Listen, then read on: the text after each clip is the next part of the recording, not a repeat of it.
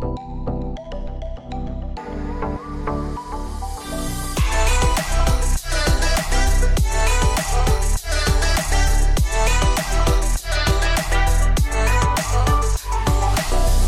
are listening to the Collective Church podcast. Collective is a church for the rest of us, which means if you have never been to church, walked away from the church, or are struggling to find a church to connect with, you belong here. If you aren't following us on social media yet, make sure to head to Facebook and Instagram and search for My Collective Church to learn more about what is going on at Collective as we start this new year. Thank you again for listening. Now let's get into Sunday's message.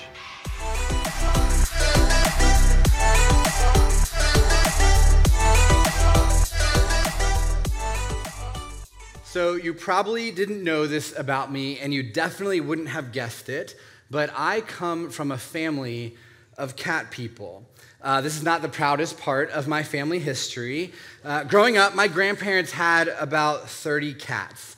There were cats everywhere. Honestly, there could have been less, but there also could have been more. If you have cats, you know what that's like. There were cats and cat dishes and cat toys and cat litter boxes all over the house. And apparently this rubbed off on my parents because growing up, we had multiple cats in our house through most of my childhood. When I was about 13, though, my parents bought a house, and as we were preparing to move, they sat us down to tell us that the cats weren't moving with us. And at this point, they were mostly outdoor cats, and they were very unkempt, and they didn't want them in our new home. And we understood this because we were not good cat owners, and because cats are the worst. I mean, we had this cat that seemingly only came into our house to throw up on the furniture and then leave again. And cat people are like, oh, that's so sweet. It's not, okay? It's gross. So the first Saturday we're in our new house, I remember waking up and coming downstairs, and I see my mom walking in the front door, and I can tell that she's a bit caught off guard, almost like she didn't expect anyone to be up that early. And so she paused for a second, and then she told me that she had just taken our cats to a farm. And I totally believed her. So for the next 6 years, I believed that my mom woke up early on a Saturday morning and brought our cats to a special cat farm that was located somewhere in Loudoun County. Don't judge me yet, it gets worse. So one afternoon while I'm in college, I was eating lunch with my now wife, Ray, and I have no idea how we got on this topic, but I mentioned that we used to have cats, but my mom brought them to a farm when we moved. And she looked at me with the sweetest look. You know, that look where their eyes tell you that they love you and that they're concerned for you at the same time? Right? It's that bless your heart look. It's the you're so cute, but you're so dumb look. And then she said, Michael, you don't think your mom actually brought your cats to a farm, do you? Now, I'm not a naive person. Like, I'm really not. But for some reason, I genuinely believe that my mom brought our cats to a farm to live out their final days enjoying the outdoors. In fact, I always had this picture in my head where, like, the sun's setting, and there's, like, wheat, and there's horses and cows, and my cats are, like, with them, like it's a Budweiser commercial or something, and that they, like, protect the barn from rodents. I don't know. So I got really defensive. I said, she told me she brought them to a farm. Why would she lie about that? Then Ray leaned in and she hugged me really tight and whispered in my ear, I love you, but your cats are dead.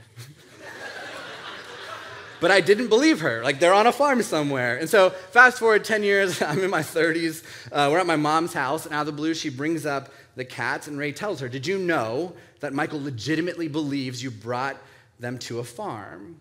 My mom looked at me with the same look Ray did so many years ago and just said, oh, sweetie.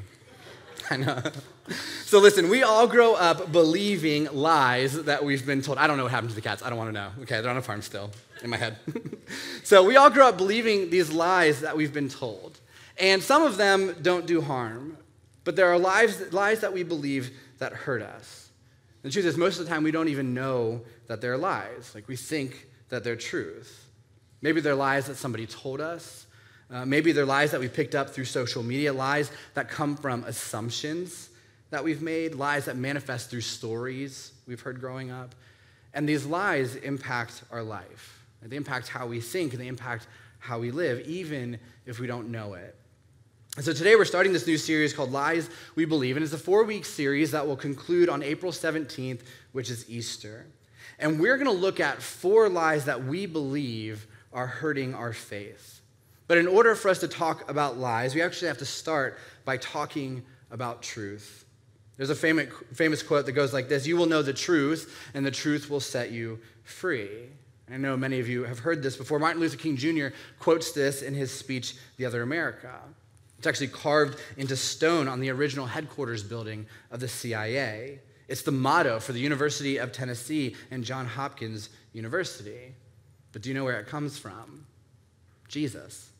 Jesus says in John 8:32, "You will know the truth, and the truth will set you free." Side note, Dr. King totally knew he was quoting Jesus. Remember, he was a pastor first. But it says, "You will know the truth, and the truth will set you free." I mean, that sounds good, but what is truth?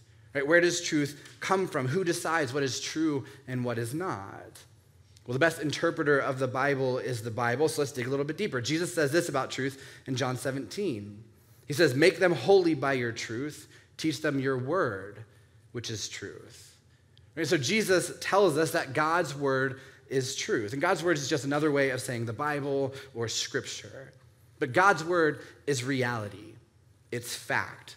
And according to Jesus, God's word is truth, and God's truth sets us free.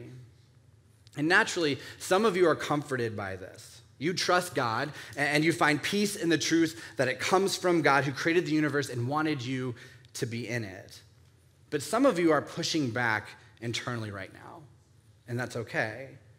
But let me ask you this. If you had to choose between God or your parents, who would you rather define what truth is? If you had to choose between God or media, or God or politicians, or God or that influencer, that athlete, that movie star, if you had to choose between God or yourself, who would you rather define what truth is? Even if you don't believe in God, I would bet that you would rather there be a God who defines truth than allow other flawed people to define it. Right? Flawed people who don't know you, who don't see you, you are not their number one priority. They are their number one priority. And so Jesus says God's word is truth. Not my word, not your word, God's word. But that leads to the next question. Why should we believe Jesus? Right? Are we supposed to trust that God's word is truth because it comes from an old book? Are we supposed to trust God's word because our grandma does? Are we supposed to trust God's word because my pastor told me to? No.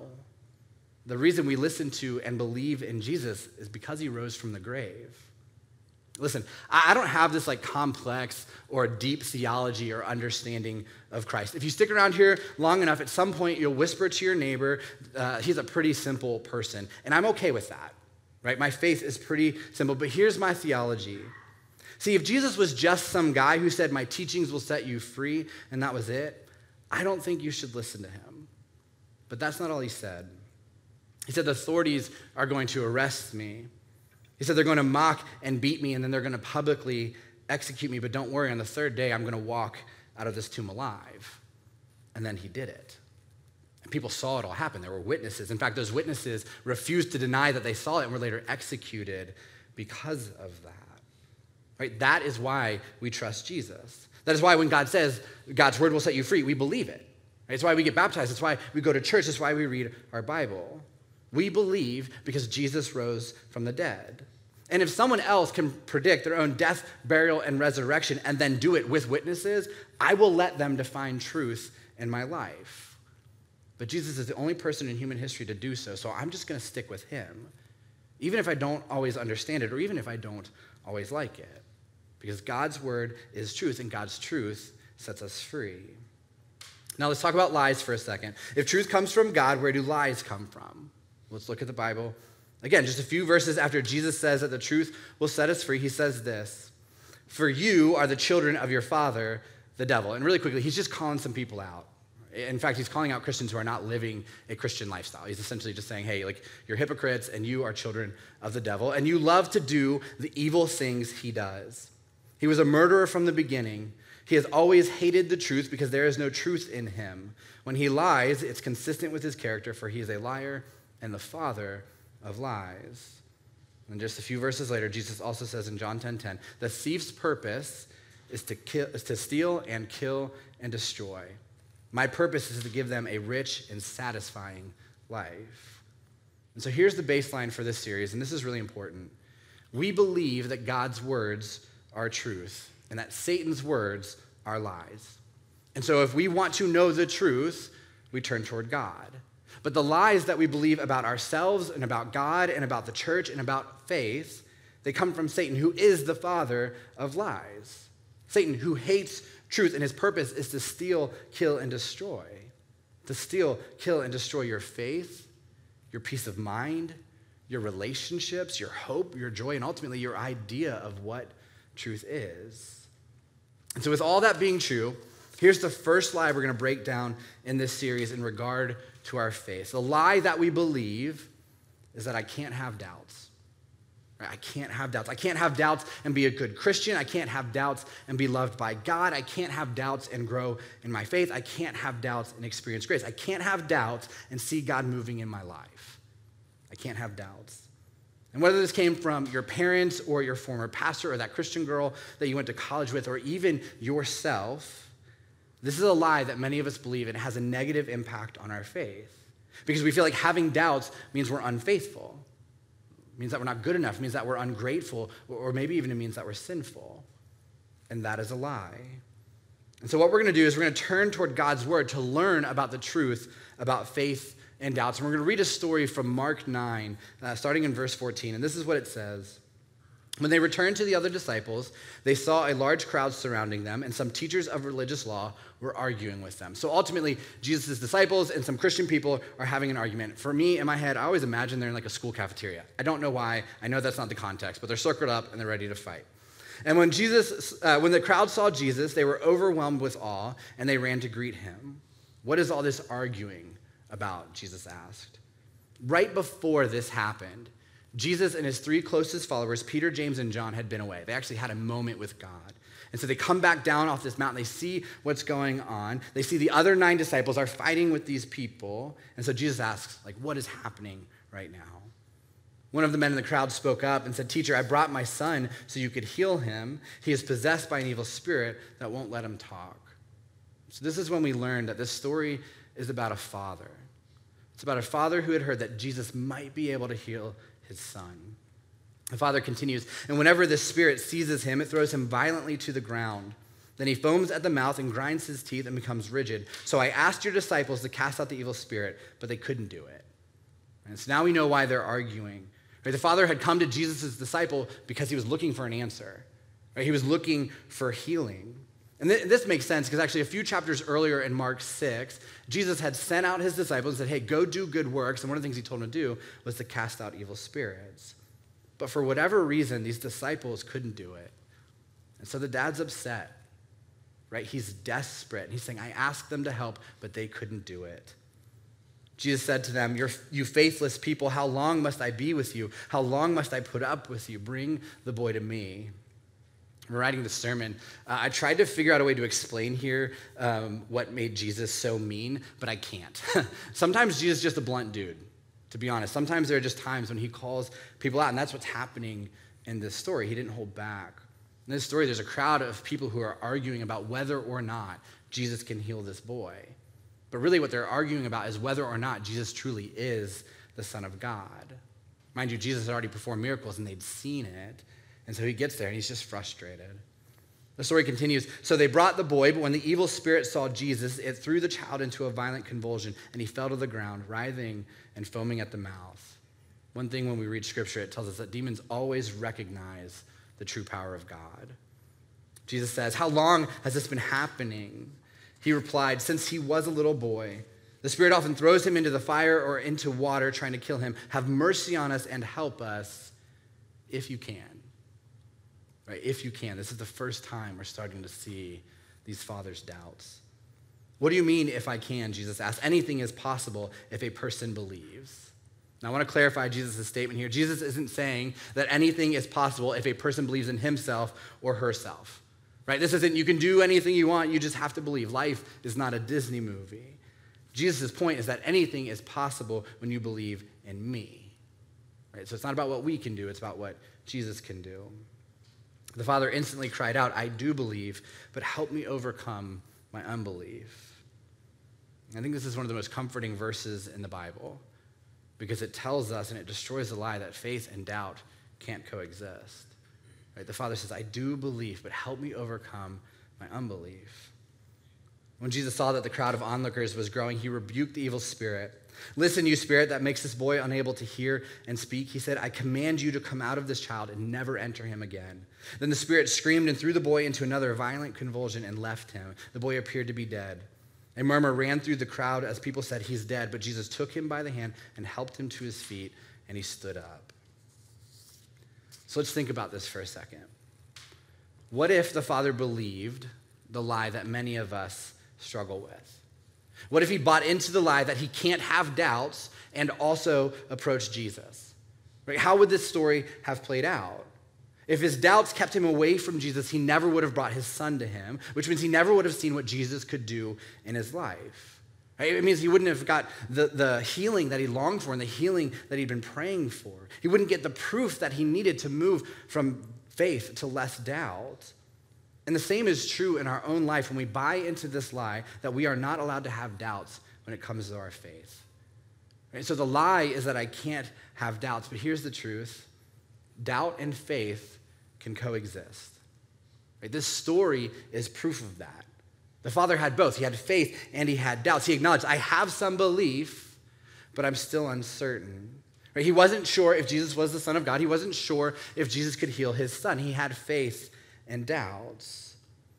Pastor and writer John Ortberg said that Christians are not people who never doubt. They are people who doubt and worship. They're people who doubt and serve. They doubt and they help each other with their doubts. They doubt and practice faithfulness. They doubt and wait for the doubt to one day be turned into knowing. Author Philip Yancey wrote, doubt always coexists with faith, for in the presence of certainty, who would need faith at all? And I feel like I need to say this as well, but there's a really big difference between doubt and cynicism. Right? Doubt is actually a positive thing. Cynicism is a negative thing.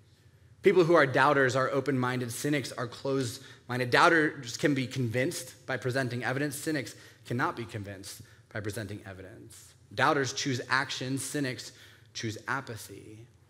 And so if you are here today and you are cynical about God and faith or the church, all of it, your real challenge today is to get out of the place of cynicism and move toward doubt.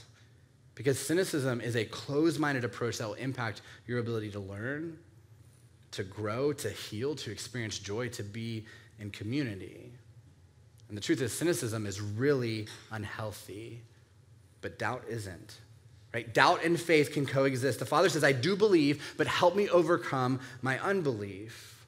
But here's the other thing I want to point out about this story when it comes to doubts. The Father's doubts lead him to action. Right? It is in his doubts that he approaches Jesus, that he asks for help, that he leans in. You see, when we begin to doubt, whether it's those big philosophical questions about whether or not God is real, or the practical questions like, how is Jesus going to help me in my life? We have two choices. We can either step outside of our faith, we can step away from Jesus, we can step back from the church in order to figure things out, or we can step in and dig deeper. Right? Doubts should always lead to action. So I am a naturally skeptical person, except for apparently when it comes to cats. And I've kind of always been this way. If you say something that doesn't sound right to me, I will fact check you. In fact, if you say it in front of me and I pull up my phone, I'm fact checking you right in front of you. I'm going to Google to see if what you're saying is true. And so just a few months ago, I was on social media, and I don't have TikTok because I'm not a high schooler. Burn on the millennials. There you go. But someone had reposted something from TikTok on Instagram. Don't even know how you do it, but it was a TikTok, and I was watching it.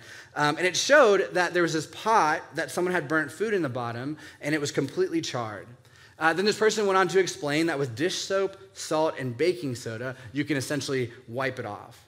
And I thought, there is no way this works.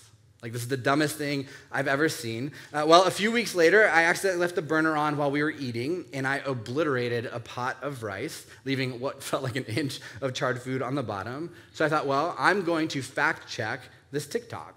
So I Googled it, I found it, I followed the instructions, and guess what?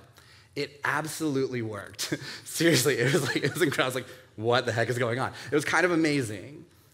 But it was my doubts that led me to that place.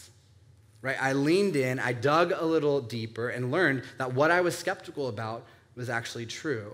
Now, whenever food gets burnt, I go and I trust TikTok. It's the dumbest thing I've ever done in my life.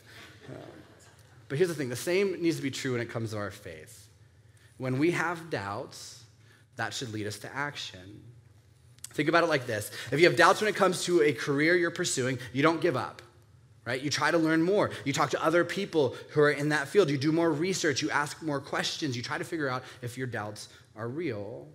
If you're in a relationship and you're having doubts, you don't stop spending time with that person.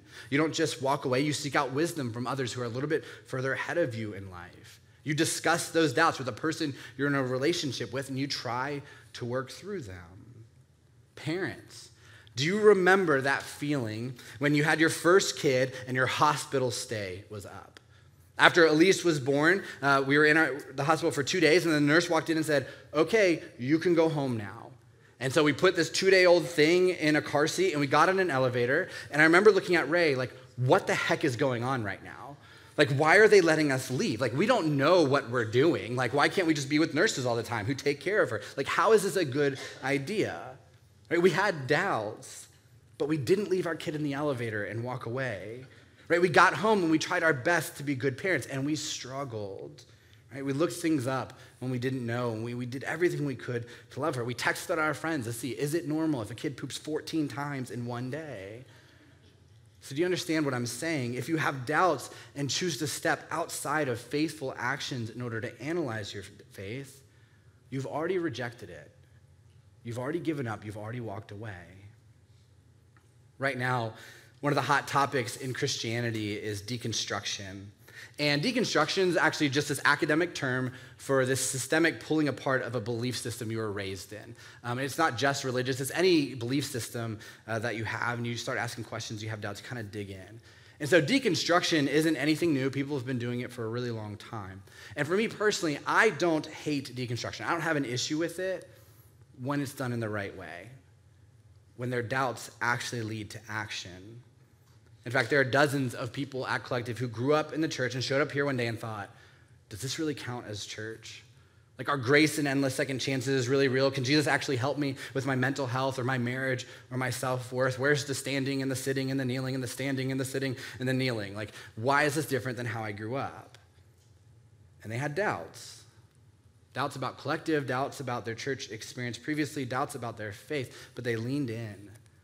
They asked questions, they kept showing up, they started serving, they joined a team, and their doubts led to action, and that led them to a stronger relationship with Jesus. A ton of people who've been baptized in this church were sprinkled as babies, but then they got here, and they saw people getting dunked in a trough, and that led them to have some doubts. But they took action. They started to read their Bible. They talked to other people who went to this church or go to this church who've been baptized. They checked the box just to have a conversation with us. And eventually, they realized that the decision their parents made to sprinkle them was made out of their desire to raise them to love Jesus, which is a good thing, but that their parents can't choose faith for them. Their parents can't choose salvation for them. Their parents can't choose forgiveness of sins for them. And so they checked the box and got baptized, knowing that it's a decision that Jesus tells us that we have to make for ourselves. But it all starts with faith and doubt. My issue with deconstruction, though, is when I talk to people who say, I have doubts, so I'm deconstructing my faith, and then they proceed to tell me, I stopped reading my Bible, but I started to read a blog from this guy I found on the internet when I searched for very specific keywords to support my issues with Christianity. Or I stopped going to church, but I listened to this podcast about a church in Seattle that fell apart, and even though I never went to that church and I don't really know what's going on there, it pushed me away from mine. Or I'm not following Jesus anymore, but I'm following the son of a pastor on TikTok, and he grew up in the church, so he knows a lot about what's going on. Right? That isn't deconstruction. That's giving up.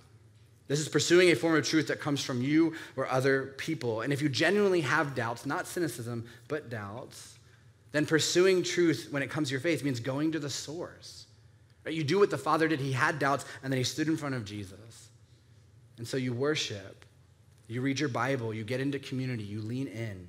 You understand that faith and doubts can coexist, but your doubt should lead you to Jesus and not away from him.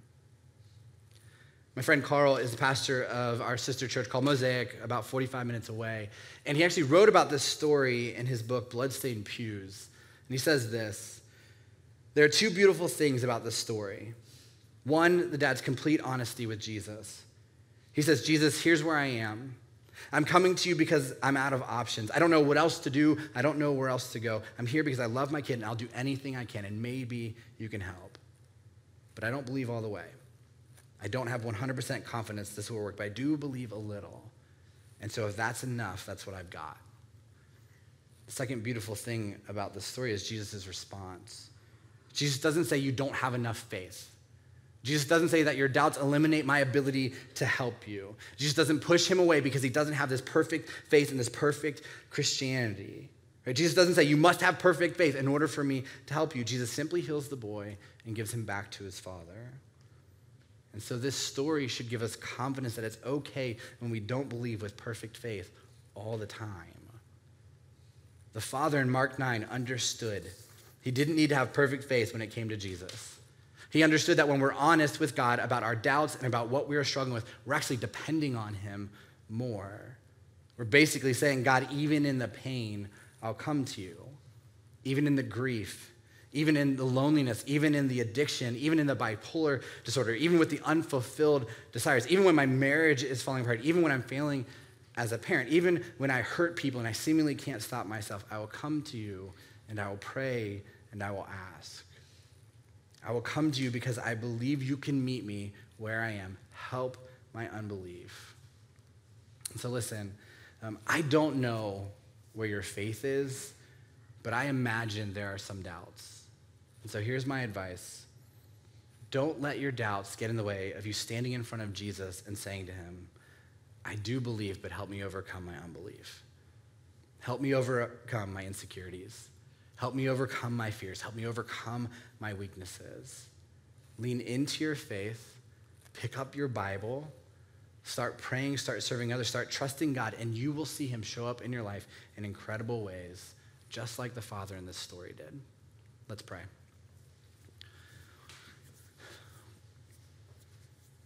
God, as we wrestle with doubts, God, we experience them every day. Really, God, what we experience is these lies that Satan puts in our head that move us away from you.